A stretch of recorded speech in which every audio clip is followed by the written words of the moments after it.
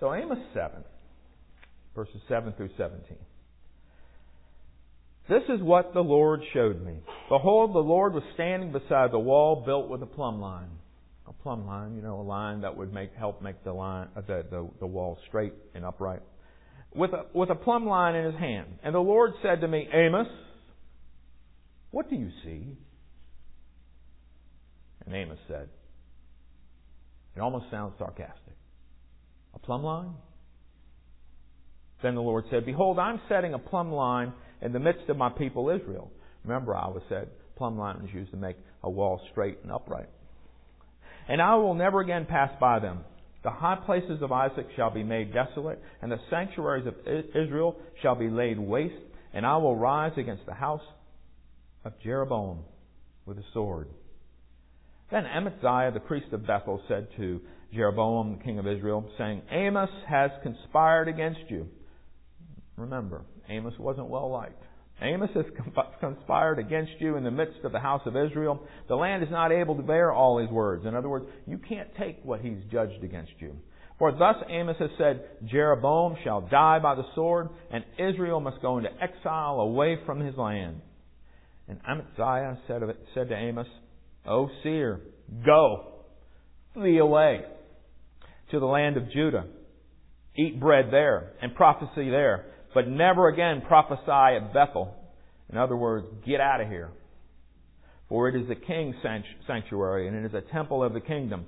Then Amos answered and said to Amaziah, I was no prophet, nor a prophet's son.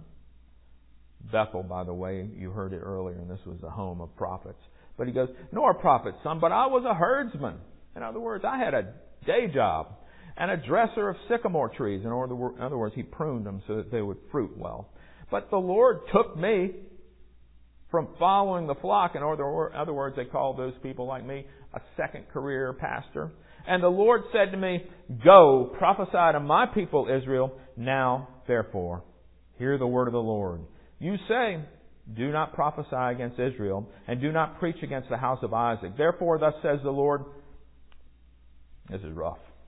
Your wife shall be a prostitute in the city, and your sons and your daughters shall fall by the sword, and your land shall be divided up with a measuring line. Remember, to see if it's straight and upright. You yourself shall die in an unclean land, and Israel shall surely go into exile away from its land. Definitely, he didn't care if he was popular or not. He had a word to deliver from the Lord. Next is our reading from Luke 10. Luke 10. And it's Luke 10 verses 25 through 37. So, a theological expert in the law of Moses, called here simply a lawyer, and that was meant to be a derogatory statement, by the way. My wife is a lawyer. So, seek to show up Jesus by asking him, how can one earn eternal life? How can one learn eternal life? Luke 10 verses 25 through 37.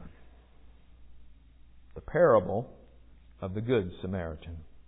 And behold, a lawyer stood up to put him into the test, saying, Teacher, what shall I do to inherit eternal life?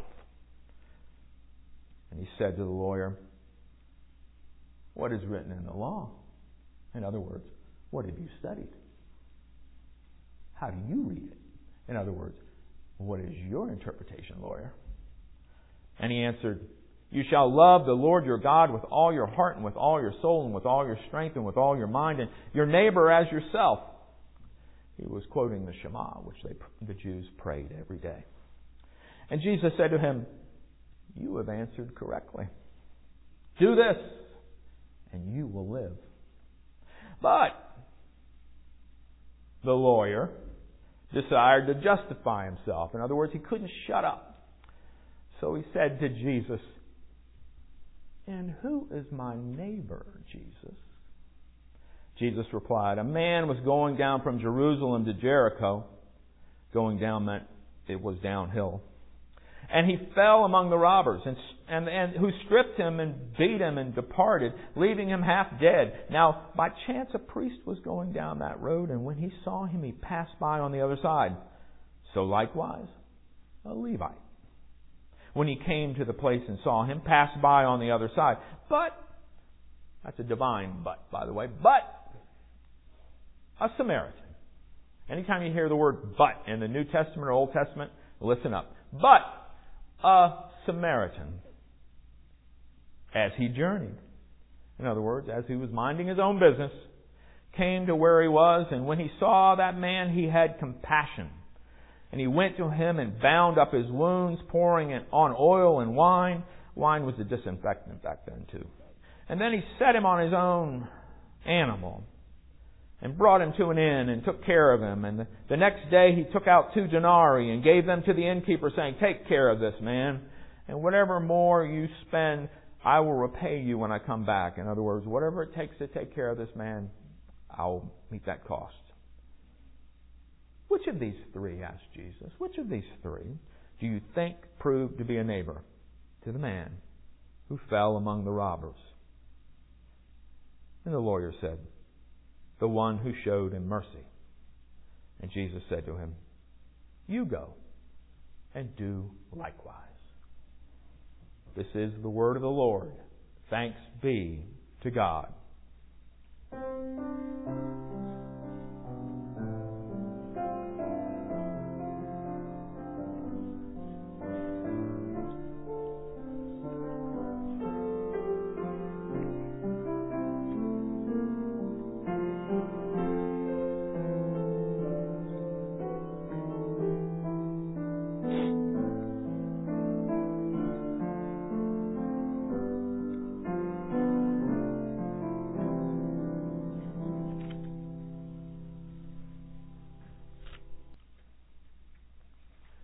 The title of my sermon this morning is "And Your Neighbor."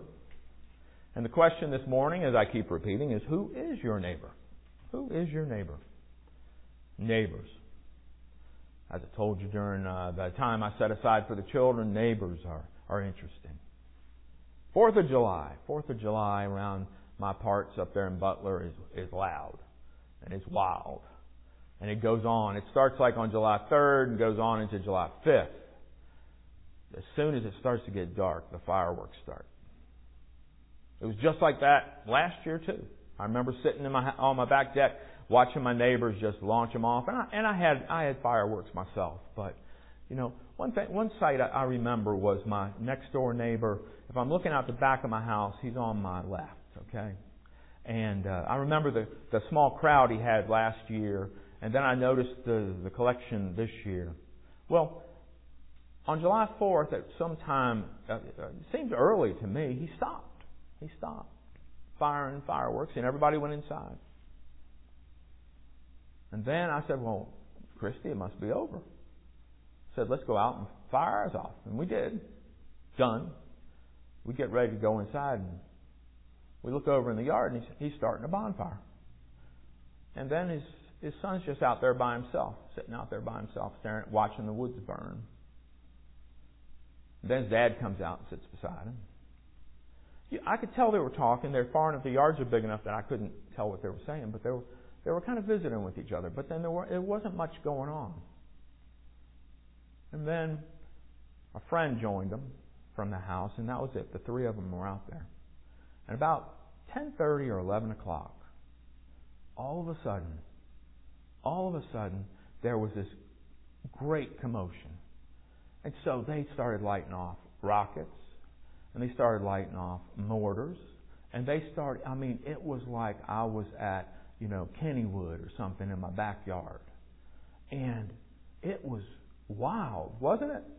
You came outside and you just stood there like, I can't believe what we're watching.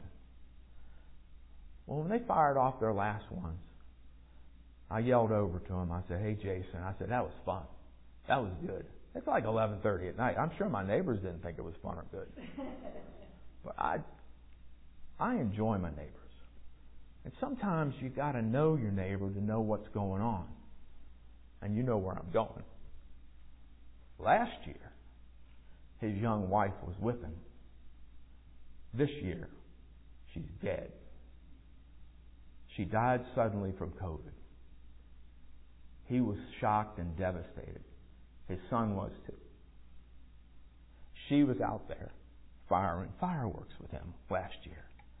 And I feel certain that break was so they could collect themselves and come back out and celebrate her. Because they were by themselves, making a commotion. And when they were finished, they put their arms around each other and went inside. To me, I knew what my neighbors were doing. I didn't call the police. I didn't get upset with them. Because I think I would have done the same thing if I'd lost my wife like that. Or lost my mother like that. It's amazing what happens when you see your neighbors in a different light. And that's what I hope happens this morning. I hope it happens that you get the chance to see your neighbors in a different light. And that's why I ask, who is your neighbor? Jesus asked the question. He picked on the lawyer, just kind of like I was doing moments ago. I know their buttons. I know their soft spots. But the thing is that, Jesus hit him right there between the eyes. The Good Samaritan showed mercy, was a good neighbor. And the question begged, who is your neighbor? Because we all have had neighbors we don't like. We've all had neighbors. You live long enough, you're going to have a neighbor you don't like. You have a neighbor that encroaches on your property line. You have a neighbor that leaves his fireworks trash in your backyard. Yeah. You have a neighbor that, burns his floodlights all night long. You have a neighbor that likes to have loud music. You have a neighbor that has a dog that won't stop barking. We've all had something like that. But then we've also had those neighbors we just absolutely loved. We would cut their lawn when they're on vacation. They would do the same for us. You never had to ask. They just did it. We've had neighbors that, when we were down, they'd drop off a meal, and we'd do the same thing. There's just neighbors sometimes you don't even have to be introduced to them to like them. We make a choice. We make a choice when we deal with our neighbors. But long before that, we make a significant choice. We make a choice, we think, about where we want to have neighbors. I have owned so many houses in my life, and I still go through the same formula. Before I go into a house, I drive around the house. I drive up and down the road. I even stop people walking in the road. I'll walk them, and I'll ask them, I'll go, hey, what's it like to live here? Or I might just chat them up. I like your dog. Because what I'm doing is I'm trying to figure out what's it like here.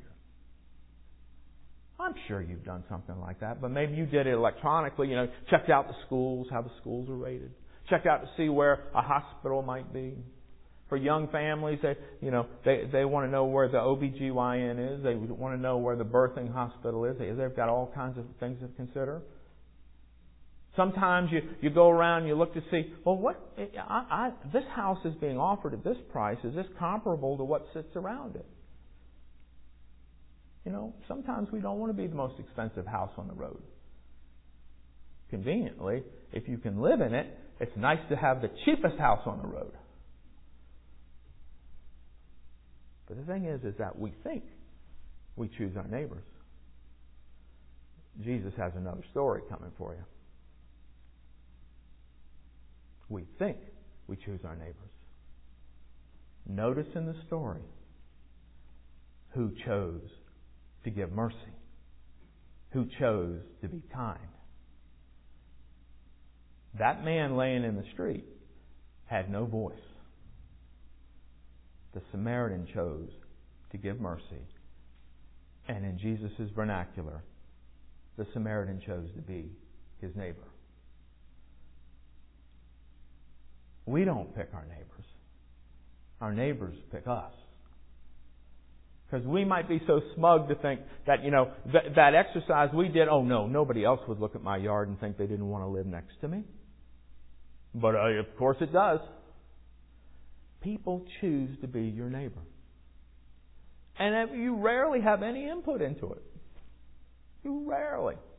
Unless you happen to be out on the road when they're looking for the house. But our neighbors choose us. Our neighbors pick me, pick you. And there's good news in that. There's a phenomenal news in that. Because you know who really wants to be your neighbor? There you go. Mr. Rogers. I heard you. I heard you. Won't you be my neighbor? Do you notice the way he asked the question? Won't you be my neighbor? In other words, won't you choose to be my neighbor? So that old Presbyterian minister, he got it too. We don't choose our neighbors. Our neighbors choose us. And the really good news about that is, guess who wants to... And Diane, hold back. Just sit tight for a moment. You answered my last question. Look at her. Don't pout.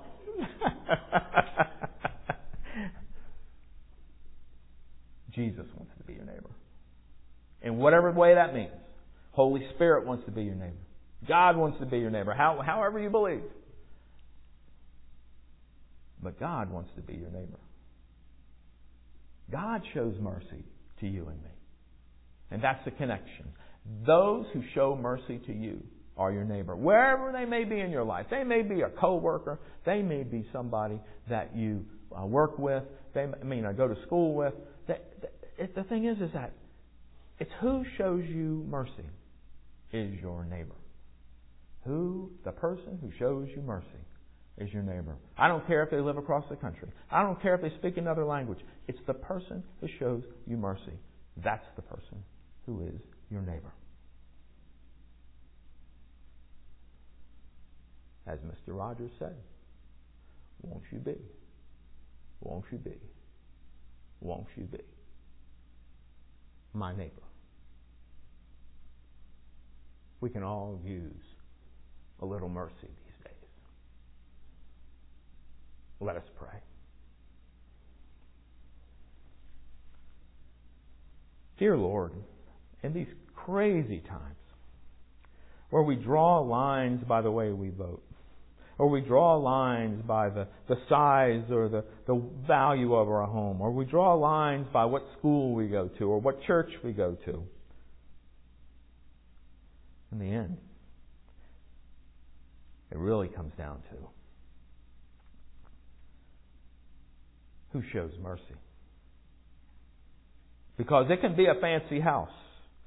It can be a nice school. It could be a well-paying job. Doesn't mean the people are our neighbor. Care to be our neighbor. Want to be our neighbor. And sometimes we don't want to be their neighbor. But in fact, Jesus has a simple call. Because there are definitely times, Lord, there are times where we need that mercy. We need that neighbor. Help us all. Help us all to be our neighbor. In Jesus' name we pray. Amen.